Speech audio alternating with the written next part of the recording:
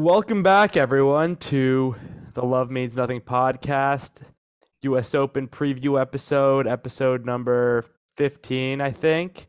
Um, things are buzzing here in New York City. It seems like everyone except myself in Midtown Manhattan has a credential for the US Open.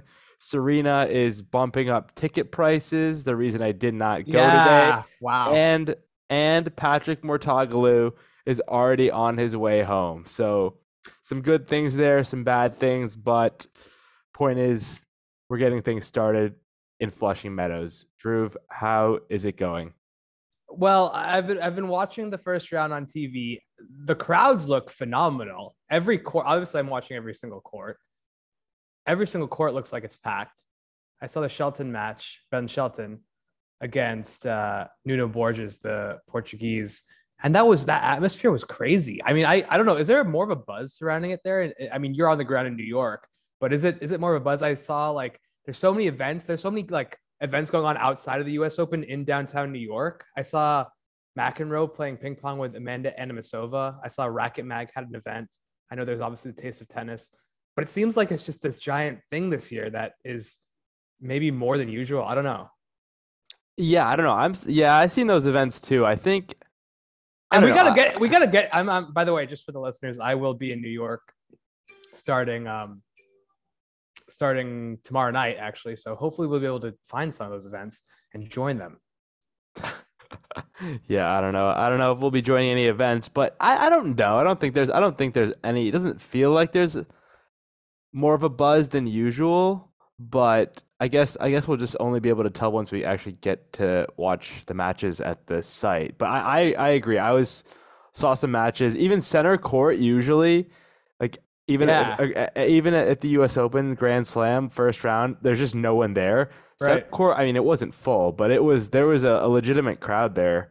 Yeah, Uh, I was watching Armstrong. So for Friday, we're going with some friends. We got tickets for Armstrong. And usually the thing about Armstrong is you just get a ticket in the lower bowl and you can kind of sneak down to the first row. But I was watching on TV today. It looked there weren't that many open seats down there. It looked like it was kind of full, especially for the Halep and the Murray match. But so are you trying to get a credential vid? Because I know that you've been hanging out around prominent current and former professional players. Tommy Haas, one of them, a couple others. But I know you sounded kind of salty there. I didn't think that credential was something that was possible. But are you just hanging around the people of credentials? Did you look into that?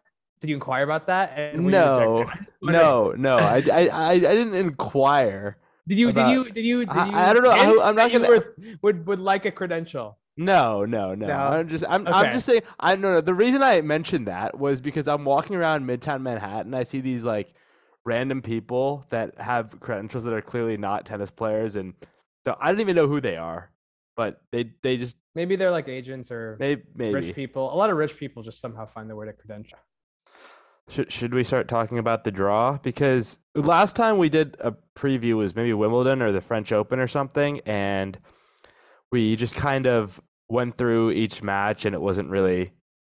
We felt like we didn't make any good points. I guess you could say so. We're doing a little bit of a different approach. Drew went through the draw, picked out some things from each quarter that he thought would be best to discuss, and then we'll kind of go through it that way to see if this kind of preview slash post first round pod will be better that way. So what are we starting off with?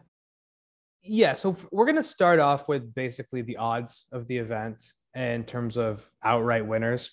And that way we'll kind of have an overview of talking about it at a higher level. And then we're going to go kind of into each draw, women's and men's, and we're going to go through each quarter, go to the projected matchups of each quarter based on the seeds, and then kind of give our take on is this going to happen, what the projections are, what are the matchups you're looking for in each quarter, who's someone outside maybe the seeded players that you're kind of looking at that could make some noise. So that's kind of the structure of it. I think we'll start with the odds. The one thing I'll say about this tournament, the U.S. Open, is that it looks the courts look like they're playing fast. The courts look like they're playing way faster than kind of some of the generic hard court tournaments this year, and and it looks hot. It looks hot out there. I've already seen a couple retirements, and I'm already seeing some men's Who matches in some men's who retired. Cressy retired, which is kind of surprising because I mean you wouldn't think a I lot of don't think points. there's no way that's because of the heat. I didn't see the match, but I mean it's possible. And then an old guy, someone who's old retired. Um, I think it was I don't remember, but one of the older players retired in the middle. So Wawrinka retired against Mutet. So that's something that I think is important to keep in mind about the general heat and the kind of conditions that we're going to be seeing and whose kind of game style they're going to favor. Yeah, there's a strong case for. I'm not saying I want this to happen, but I'm saying that's a strong case for making the men's 2 out of 3 sets. No, dude. If you're having No. and let me just say, I said I don't want to do that. But I'm just saying if you have professional athletes that can't make it through a full match because of the heat, that's pretty shocking. And Yeah. it's not happening. It's not like it's one match in a tournament, Right. or it's not like it's once every other tournament, or something's like wrong with the guy and he also is not being able to handle the heat. It happens all the time. It happened to Fritz in DC. It's happening to 2 guys here.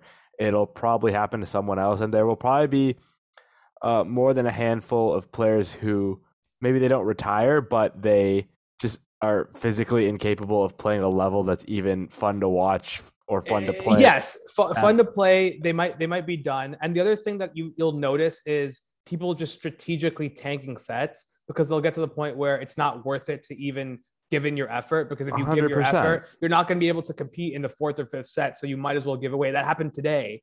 It was Zapata Marias against Tommy Paul, and Zapata was up 2 sets to 1. He went down an early break in the fourth set, and he kind of just realized, like, I'm going to use this set to recover a little bit and go into the fifth set. And he lost set 6-0, not because Tommy Paul was playing 6-0 better than him, but because he kind of made that mental strategic decision. And I don't blame them for making the strategic decision to do that. But it's kind of weird. It's kind of weird to watch these 5-set matches. It's a long match. I'll just say it is long. I'm totally against changing it, but it's very long. Zapata Miralles. That's why they, call him the Look, Einstein of tennis. playing the long game, not playing the short game, playing the long game. High tennis IQ from Zapata. Lose the battle to win the war, but he lost the war, so that's unfortunate. Yeah, that was a crazy match. But yeah, But yeah, let's get into these the odds. You want to do? Let's do the men's first. I'll say, I think that it goes a lot deeper here than the men's side usually does in terms of who can win it. Is it because Djokovic isn't there? Maybe, but it's also because Medvedev is not in the best form, and neither is anyone. None of the no, top guys, right? If I'm looking at this right now, I see the top 3 are Medvedev, Nadal, Alcaraz, and then the fourth is Kyrgios. None of them are in no. particularly like great shape going into the tournament. It's And it's impossible to say who is in the best form coming in, right? Because you had two lower ranked guys win their lead up tournaments, and I guess Tsitsipas did make the final of Cincinnati, but it's hard to gauge who's in the best form. They're all not in form, but who's in the best form, I don't know.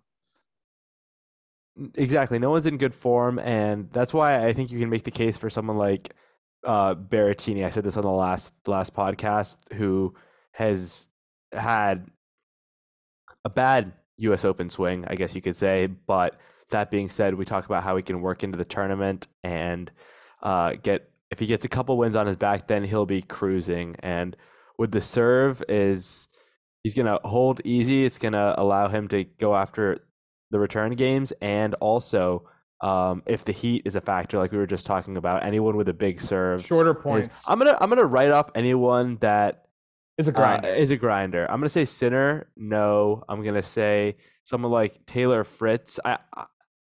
Who I was in the last podcast. I said he's someone that I was looking at to go really deep in the U.S. Open, but I'm gonna say no. I'm gonna say no to anyone who's really a grinder. out there. Yeah, and it's interesting you say Fritz a grinder. If you're listening to the pod, you might think Fritz big serve. I don't know if he's a grinder, but there was actually a stat that came out recently, and I might have mentioned this in the last pod, but he's one of the top defenders on the tour, winning points from a defensive position. Fritz is top five, and you might think that that sounds great, and it does. It is great that he's from a defensive position winning those points, but that also means that he's not that good on offense, you know. And he's because otherwise he would be number one in the world, right? If he was top five in both, or at least top five. So I agree. I think Medvedev is the one exception to that. I think Medvedev is more of a grinder. He could win it.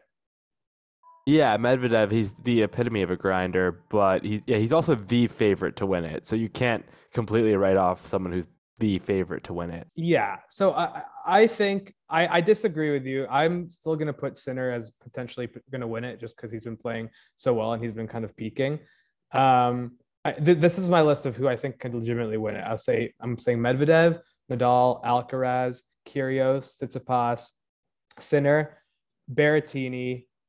I'm going to put Felix in there. And I'm going to put Felix in there because of how he's performed at the US Open, how he's performed at slams, and how it could open up. And I'm also going to put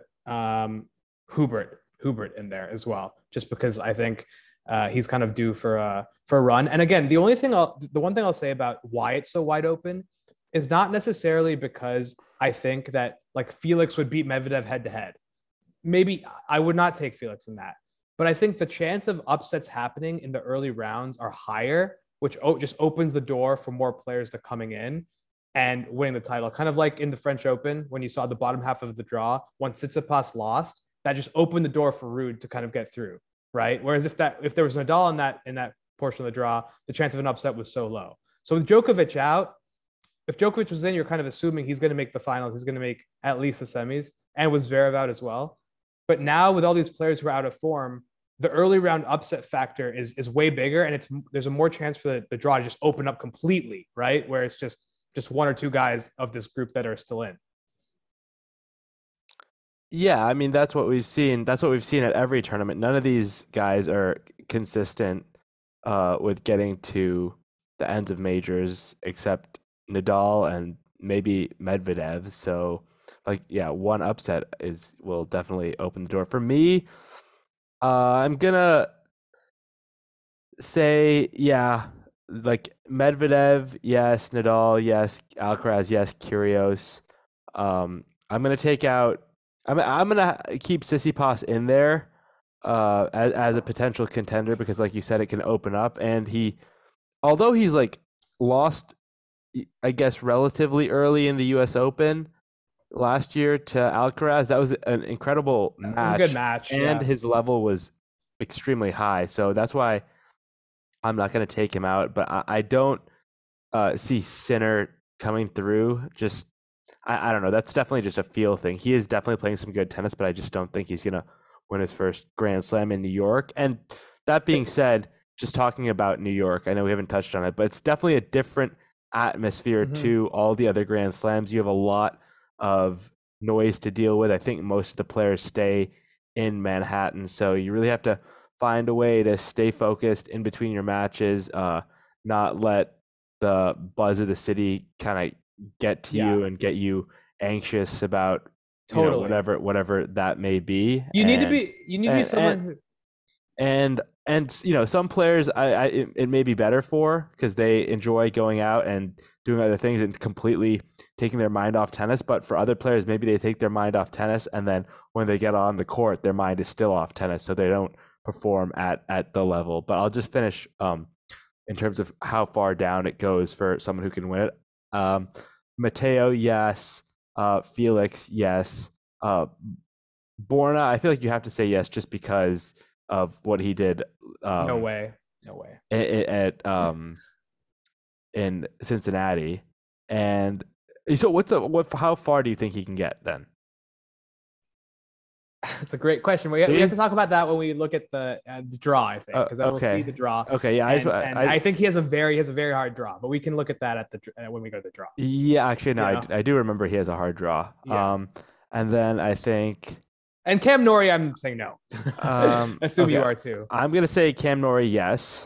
He's a grinder though. You Uh, said you're anti-grinder, and he's here's kind why. of Here's why the I'm not. epitome of a grinder. Here's why I put him in as someone who could win it because aren't you the one who told me this? His lungs are like bigger than the average person or Yeah, something. yeah, yeah, yeah, They're like the size of yeah. like a fucking whale or By something. mistake, he had like a doctor's appointment. I'm sure the listeners know this if they're fans, but it wasn't like even it was a thing where they had to check his lungs for something, and it turned out that his lungs were like the level of Olympic swimmers, like 2 or 3 times the capacity of a normal human being, which I guess is not the case for normal tennis. But that changed his entire strategy towards how he played tennis. So yeah, Yeah, so I'll say him, and then I'll say Rublev is right after him. I'll say no no Rublev, way. no Rublev, and then I'll say Hubert has a chance. Then after that, I'll say everyone else is a no go to win it.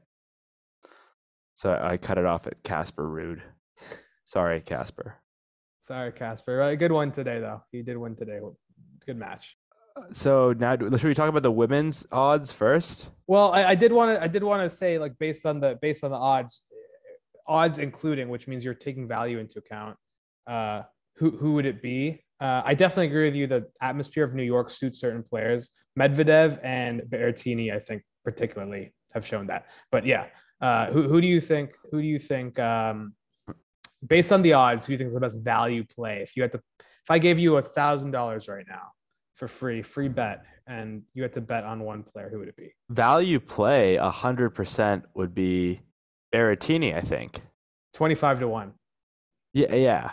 That's crazy odds. Those are crazy odds for Berrettini. I agree. Made this. Yeah, he's been in semis, quarters. I think the only person he loses to here in majors when he's playing well is Djokovic. Really, I think. Yeah, I wouldn't take him against Medvedev in a head-to-head, but I totally agree. I can't believe he's 25-1. I mean, that makes no sense to me. That's weird. I would I would have been ahead. I would take him over Stefanos regardless of the odds. Actually, odds makers have some recency bias here because he had such a shitty tournament in Canada and or they just know something we don't, which I doubt. Yeah, no, I that's definitely where the value is. Yeah, 100%. What about you? Yeah, so I actually had Hubert in this for Hubert at 40-1.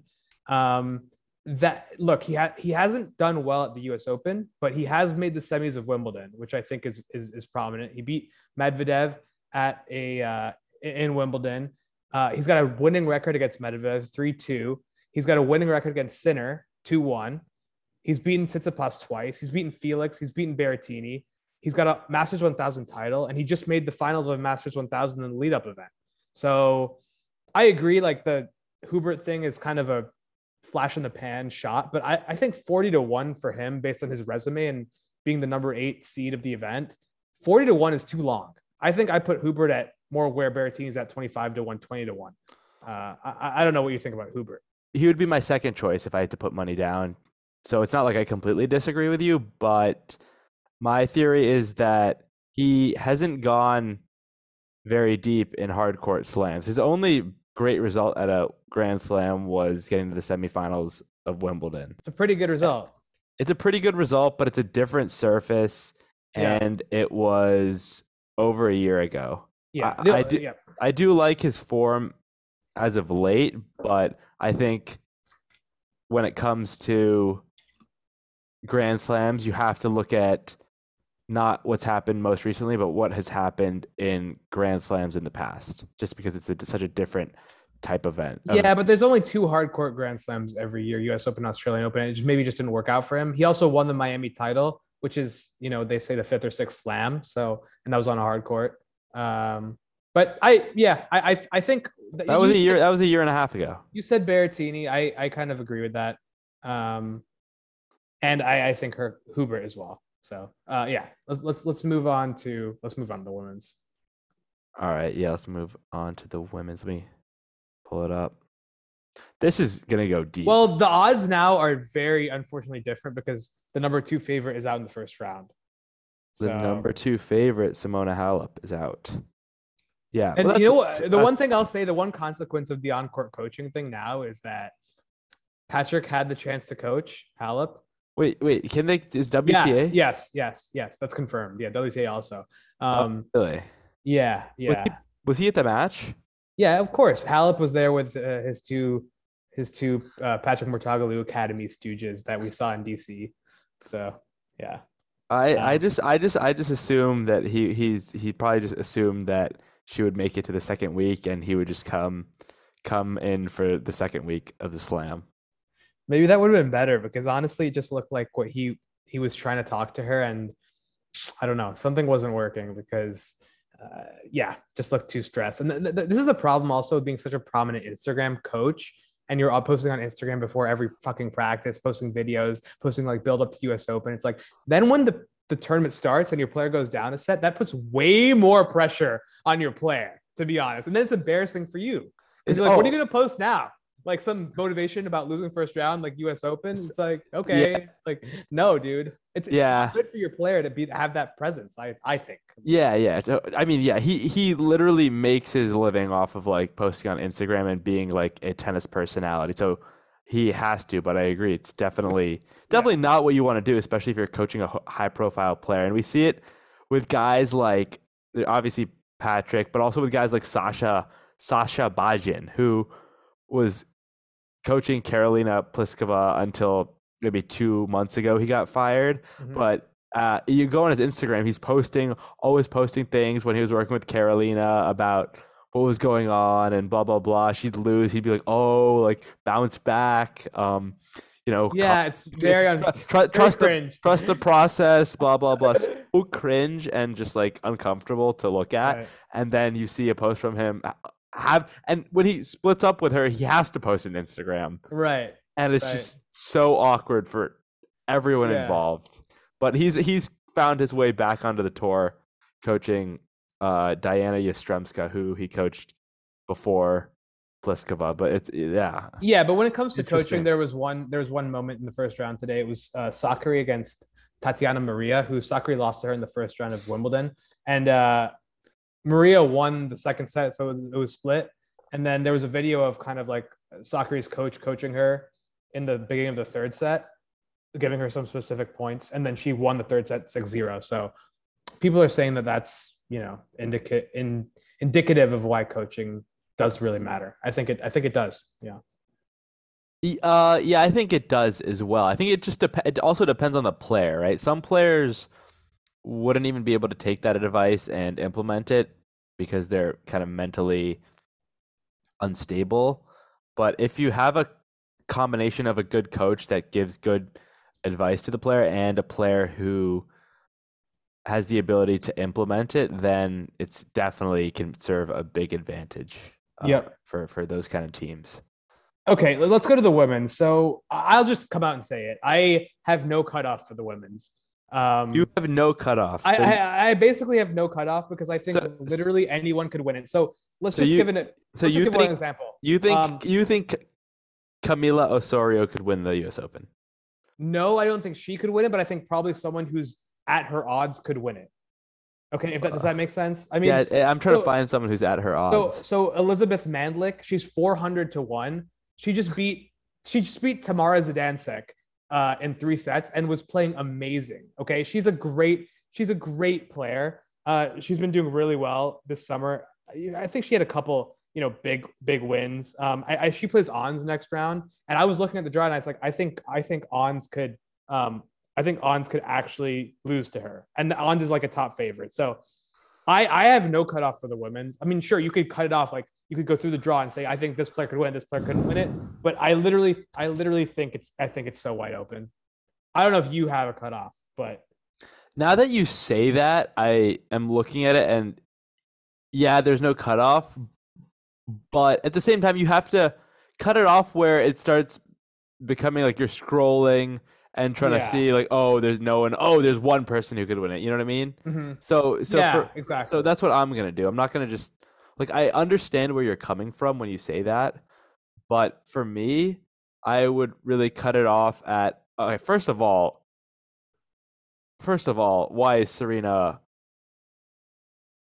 Losing, keep 40 going. to 1? You think that's too long, No, I mean no, it's not long enough. She's not gonna win the U.S. dude? Open. What are you talking? You have no respect for the greatest of all time, man. It's just absurd. Like you don't realize, like you this is absurd to me. 40-1 is a long odds, dude. 40-1. But If she she's who's behind Veronica Kudermetova is behind her. No, I agree. Annette Kontaveit is behind her. Danielle Collins is behind Okay, her. Annette Kontaveit, number 2 in the world, being 50-1, just encapsulates everything about the women's game right now. But also yeah, I think you just forgetting about Serena, like what she could actually do, in my opinion. I mean, I would put her at like, I wouldn't put her at 40-1, but I'd put her at like 50, 60-1. Okay, maybe. It's not disrespecting Serena Williams. I'm not coming out saying that she's not the greatest women's tennis player of all time or something. I mean, she's old now. She's slow. She's overweight. Like it's just the current moment. You can't look at, yeah, she has 23 Grand Slams, but that has no bearing on how she's going to do at the US Open. I just disagree. I just find if you're looking at someone who's like another random person who's like overweight and in the same shape as her and playing the same level, you can't look at that as the same as like literally Serena Williams at that time. I'm still factoring it in that she's Serena Williams. I'm still factoring that in, but I still think it should be lower. Obviously, for someone else who was exhibiting those characteristics, they would be like no chance of winning it. You know? Sure, we'll see what happens. But she's Serena Williams. So, I just want to give some. Okay, Brandon Holt is up 5-2 on Taylor Fritz. Wow, that is a SoCal. I can't wait That is a SoCal matchup. Yeah, can't wait to get off this and watch that. That would be insane if you won that. But I'm gonna cut it off for the women at where was it? I don't think Serena can win, so I'm gonna cut it off. But then Annette's below her, so you think Annette can't win? Fine, I'll cut it off after Veronica Kudermetova. Okay, so you're giving Serena a chance. Fine, I'll give her. Yeah, there you go. You happy now? I'll put her in. I'll put her in. I swear to God, if Serena somehow makes a run, I mean, that would just be absurd. That would be fucking crazy. If Serena made a run at this US Open to making like even if she made like the 4th round, the quarters, I mean, that would be one of the craziest sports stories you'll ever see. All right. So who's your value play for the women's? Yeah. So we're going for value play. And let me just say, I would not bet on any of the top favorites to win this. Iga, Halep's already out. Caroline Garcia is somehow the 3rd favorite, which is absurd. Also, Carolina. Did you know her name was Carolina Garcia? Isn't it Caroline? Maybe these odds are fucked up. It's Caroline, right? It's definitely Caroline. I think. Okay. So I'm going to go for my value play. This is the number 4 seed in the entire tournament. She's 33-1. Paula Badosa. 33-1 Paula Badosa. I don't think she's been playing bad necessarily. Let me just parse this out a little bit. She's 33-1. I think that, she has won a big tournament in the past. That was Indian Wells 2021. I think that when it comes to New York, like you kind of mentioned it earlier, it's a different event. You want to be able to vibe in the environment. I think Paula Badosa in New York, they go together well. And I think that when it comes to fans in New York, you have to develop kind of a relationship with the fans. I think Badosa, she gets pumped up. She shows emotion. I think she's someone who can get the fans on her side as well, which will help her. You kind of saw Leylah Fernandez. She turned into a different person last year at the US Open because the fans are behind her. And I think it's possible for this to happen to Badosa. And I think that if she makes a run, she starts playing better, she can win. Also, the 4 seed being 33-1 is just, I don't know. It's just crazy, especially with no one playing that well. Maybe if Iga was on her run or something, it would make sense, but it's a long odd. So I'll go with Paula Badosa. All right, I'm gonna just first I'm gonna just talk about you taking Paula Badosa. Just an absurd take, not really because of who you picked, but just an absurd take based on the history of what you've said about her, and also I'll first say maybe you just didn't know. I mean, she bad last year U.S. Open, lost 2nd round to someone who I don't even know who it is. Do you know who Garcheva is? Yeah, I do know who that is. Okay, well, she lost 2nd round to Garcheva, and you know how we just talked about, history at the U.S. Open is something you want to look at when you're taking a pick. So that one reason I don't agree with you. Second Mm. reason I don't agree with you is literally because every time I talk about how good Paula Badosa is, Yeah. you say, oh, she's not good, and every time she loses, you're like, see, she's just not good. She just doesn't have it. So those are the Yeah. two reasons why I'm kind of shocked by your Paula Badosa pick. Where is she? She's plus 3,300. 33 to 1.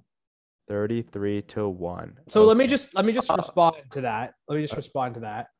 I when I talked about history at the US Open, all that stuff, that was in reference to the men's draw specifically. Emma Raducanu had not had a history at the US Open. Leylah Fernandez had not had a history at the US Open.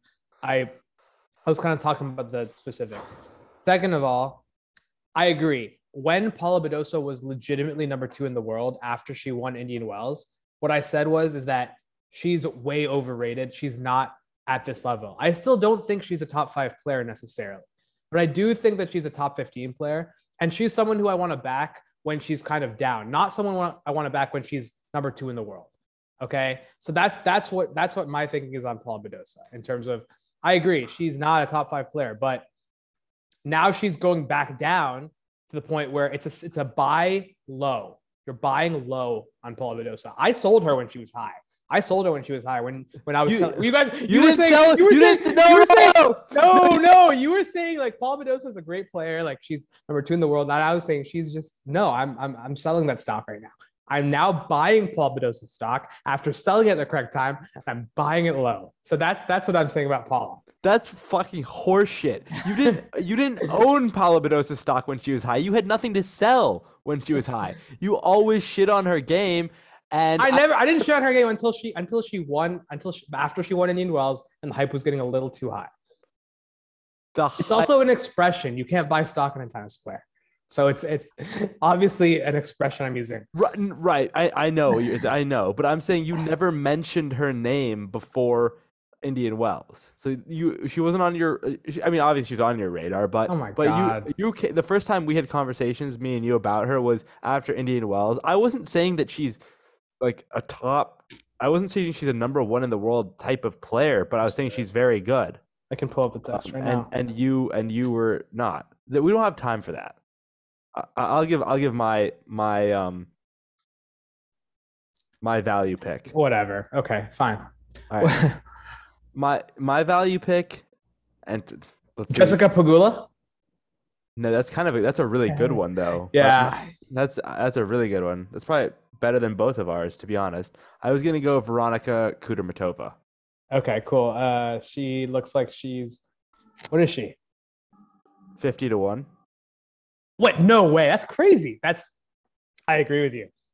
50 to 1. She is pretty consistent in all tournaments. She always usually, I think, has close matches with the top girls. Often sometimes beats them. So her level is there. Right. Yeah. Mm-hmm. And yeah. I think there's a lot of value there. I don't know, how did she do today? She won, obviously, but I don't know what the score was or who she played. 7-5, 6-3 against Vekic. That's a good win. Vekic is not a bad player, especially for first round. Yeah, round. That's not a super easy first round. So. And like her top level might not be higher than like other people's top level, but she's so highly consistent that she could probably make her way through. Kind of like Pegula, actually. I'm officially a fan of the Russians. Okay, let's do it. You know, it was actually hilarious. I don't know if this is like kosher, but the US Open tennis account tweeted something about like Serena's retiring. So they're like, respond with like a flag of a country and we'll respond with a moment of Serena related to her in that country. Oh my. So from our pod, it's like, it's sorry. So but for our podcast account, I replied and I put the Russian flag just like as a joke. Obviously didn't get a response from the US Open account, but like got a bunch of favors from people who obviously I'm joking around. You should have put the Belarusian flag. That would have been hilarious. And on the same kind of similar note, Novak, obviously everyone knows he can't come. He's not here. But guess what I found out like 2 days ago? What? Guess who's a big sponsor of the US Open? Moderna. Absurd. Moderna. Just absurd. What we want to talk about the draw? No, we got trivia next. So, do you have any? Um, do we want to do the draw thing? Uh, I have one trivia question. yeah, we can do the draw thing. Try to do it as quick as we can. Um, but because we Let's do haven't really made our predictions. But yeah, I have a trivia and one quote. So Okay, I have one. I have one trivia. So okay, so why don't I'll do my trivia, you do your trivia, then I'll do my quote. okay. So we're gonna do our usual trivia and quote games where we either ask one another a trivia question or a quote, and we try and guess who it is. So Yeah, Drew's gonna go first. let's go for trivia. Topical question regarding the U.S. Open. So I think this kind of made sense as a question. Daniil Medvedev, he is trying to defend the U.S. Open title, and he's the favorite. So he's got a pretty good. I mean, he's got a chance to do it for sure. But he has a chance to do something very unique. And so here's the question: who was the last non-Big Three player to successfully defend a Grand Slam title? And I have multiple choice for you here. So, Okay. who was the last player to successfully defend a non-Big Three player to successfully defend a Grand Slam title? Okay. It's A. Andre Agassi, B. Gustavo Kuerten, C. Pete Sampras, or D. Marat Safin. Who was the third one? Pete Sampras. Or second one, sorry. Andre Agassi, Gustavo Kuerten, Pete Sampras, Marat Safin. Okay, honestly, I feel like I don't even know how many Grand Slams Gustavo Kuerten has. I feel like Safin only has. Does he only have one Grand Slam? I don't know. I don't. It's trivia. I don't know, to be frank. And I have. What is your gut? You can just say, what does your gut tell you? You know, what you're thinking about? Well, I know that I think the last person to retire out of this bunch was Safin. So that's like one of the reasons I think if there's multiple people here who defended a Grand Slam title that I would pick him because he was the most recent to retire. So that's why I would think it's him. And then I know Pete and Andre were also Legends. Yeah, right before him as well. They kind of retired. They were before Safin, but also relatively right. I mean, recently. And I don't know how many Grand Slams Gustavo has. He may not even have 2 Grand Slams. He may have 7. I don't even know. So I will say I don't remember who was dominating at the end of the Agassi Sampras rivalry. That's something I should. I don't think anyone was dominating. I think it was like pretty even. Actually, no, probably. Actually, I think it was maybe Pete. I don't know. I'm gonna go with Safin. Incorrect, and that's exactly the reason I put him as an option. It was because he is a Grand Slam. One. He is like he's the one. most. He's the most recent Grand Slam champion. He's won 2 Grand Slams, but he'd never defended it though. But yes, Andre Agassi, Pete Sampras also put them in there. Because that was double reverse with a twist. Again, I think based on me, like this was like so obvious the incorrect answer that you could have figured it out just based on that. Guga Kuerten. Oh, really? The answer is actually he did defend his French Open title 2000, 2001, and he has 3 titles, Grand Slams, all French Open, the original King of Clay. That's what they call him. Yeah, before it all came, he was going to be the King of Clay. So it's pretty crazy that he's the last one to do it, man. I mean, that's a long time. Yeah, that is a long time ago. You would have thought that Agassi or Sampras, you would have thought someone recently would have done it, you know?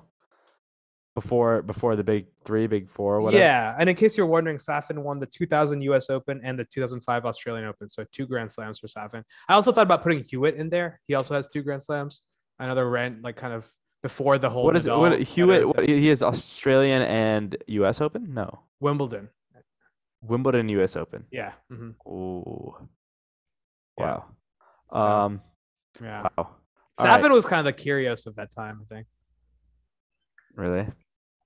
Yeah, he had he had like at his players boxes in Melbourne. He used to Oh just my gosh. I'm just gonna I update Draper Rusevori. You were miles off the mark. Draper is a NYC boy. Draper, yeah, Draper's an NYC boy. Draper is a city boy. Rusevori did beat him earlier this year. I didn't know that, but Draper's up 6-4, 4-2 Okay. right now. And I will give Oh, you, Taylor Fritz came back. yeah, that's not surprising. All right, I'll give you my trivia next. Oh, oops. That was Did you see that the Rybakina quote about her? She feels that doesn't feel like she's a Wimbledon champion. Yeah, I was gonna talk about that in the draw preview, actually. Oh, this is just too much to talk about. Okay. When was the last time someone was it? Who was it, and when? What year Yeah. was someone a number one seed Uh-huh. at a major Uh-huh. outside of the big four? Because Daniil Medvedev is now, and when was the Right. last time? So I have to get both. I have to literally get the year, the fucking. Yeah, try both. It would be hilarious if it was Gustavo Curtin. Who is the last outside of the big four? Big four. So Murray obviously is clear than that. Number one seed. I mean, obviously now I'm going to say Andy Roddick because he was number one in the world. I know that, and I'm going to say the year after he won the U.S. Open. So I don't know. Was that? I forget. 2000. I forgot. 2005. I don't know. Wow, that was an amazing guess. You were literally so close to getting it perfect. 2004. Andy Roddick, 2004. I knew it. Yeah. Fuck, nice. That was very good.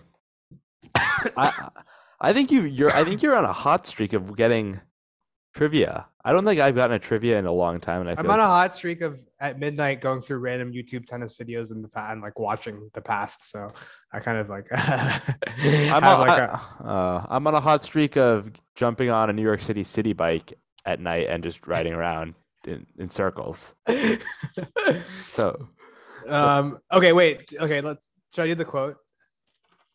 Honestly, fuck it. Like this can be a long episode. Who cares? Maybe we don't need to do a draw preview. The draw previews suck. They're honestly not fun. I don't think. Let's do like a modified draw preview. We'll talk about it a little more and do predictions stuff. Okay. Like really quickly, and we have to make it quick, obviously. I agree, because then you just talk about every single player, and then you're just like you're just saying names, and it's like, oh, this match, Linda Noskova. Oh, this random fucking person is Sasha Bajilik. Yeah. Yeah, and then there's obviously some stuff you want to talk about, some stuff I want to talk about, and then it's like our interest of players don't always overlap, even though they do sometimes. So that's why the draw. It's fun to see like how it plays out, like really how it plays out. So I know that's what we could do is just do another podcast where you just like literally preview the draw. I'll tell you, I was listening to the Game to Love podcast. It's like the second biggest tennis podcast. Their draw previews are just they go through the draw. Yeah. They go through the draw and just like pick each match. And they like just like write out their draw. Like, dude, who fucking cares what you think?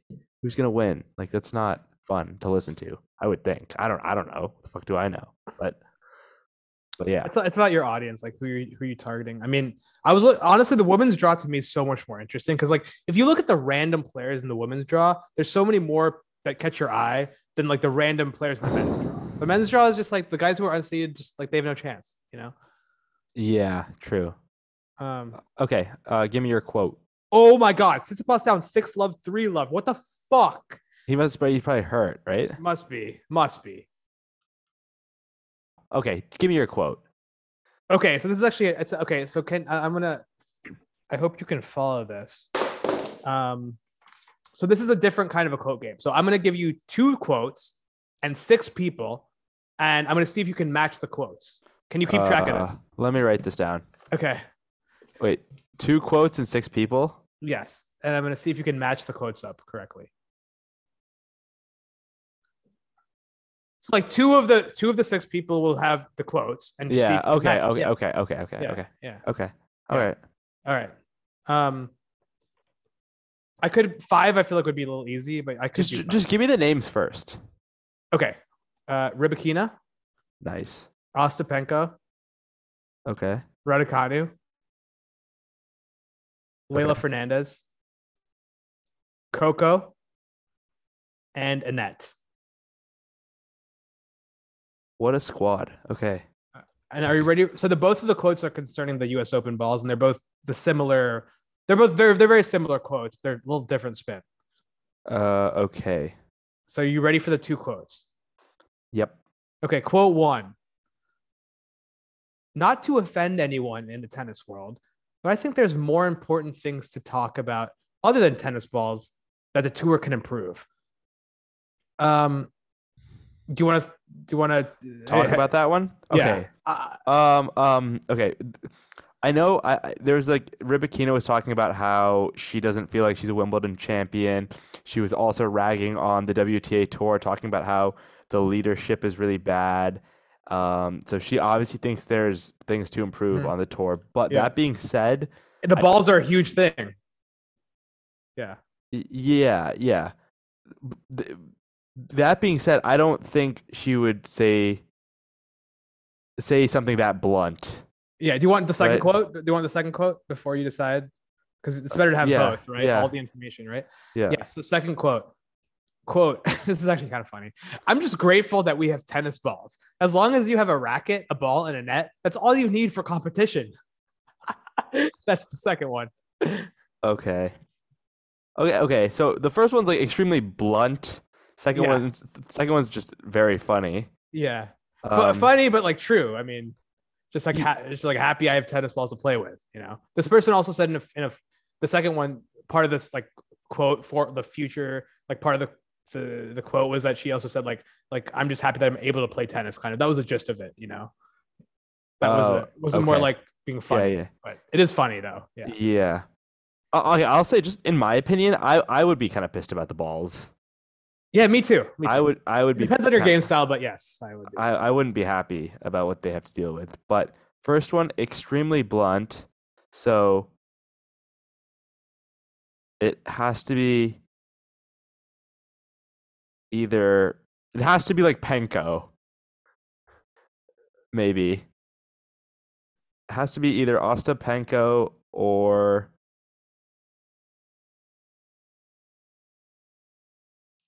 Layla. So my initial thought was Ostapenko, but I'll just say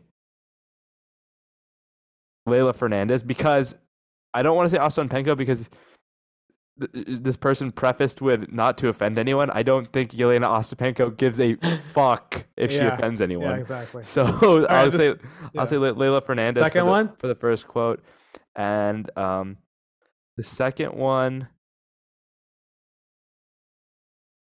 I think Emma would have given. Like I feel like Emma and Annette would have given like an impartial answer or something. So I'll say Coco Gauff for the second one. I knew you were gonna say Coco. It sounds like something. I mean, I don't know why, but I would probably have said Coco. And your initial thoughts were correct. It's the first one was Elena Rybakina about not to offend anyone. I think no way. Yeah, Elena Rybakina. Yeah. Oh, that's so funny. So I must have seen a. I didn't similar. You must have seen right. I didn't obviously see the whole interview. I probably watched like I just saw like clips of her interview, and that wasn't in there. Do you want to take another crack at the second one? It wasn't Coco. Emma? Nah, Layla. Oh, really? That kind of makes sense though, because she just came from an upbringing where she had literally no money.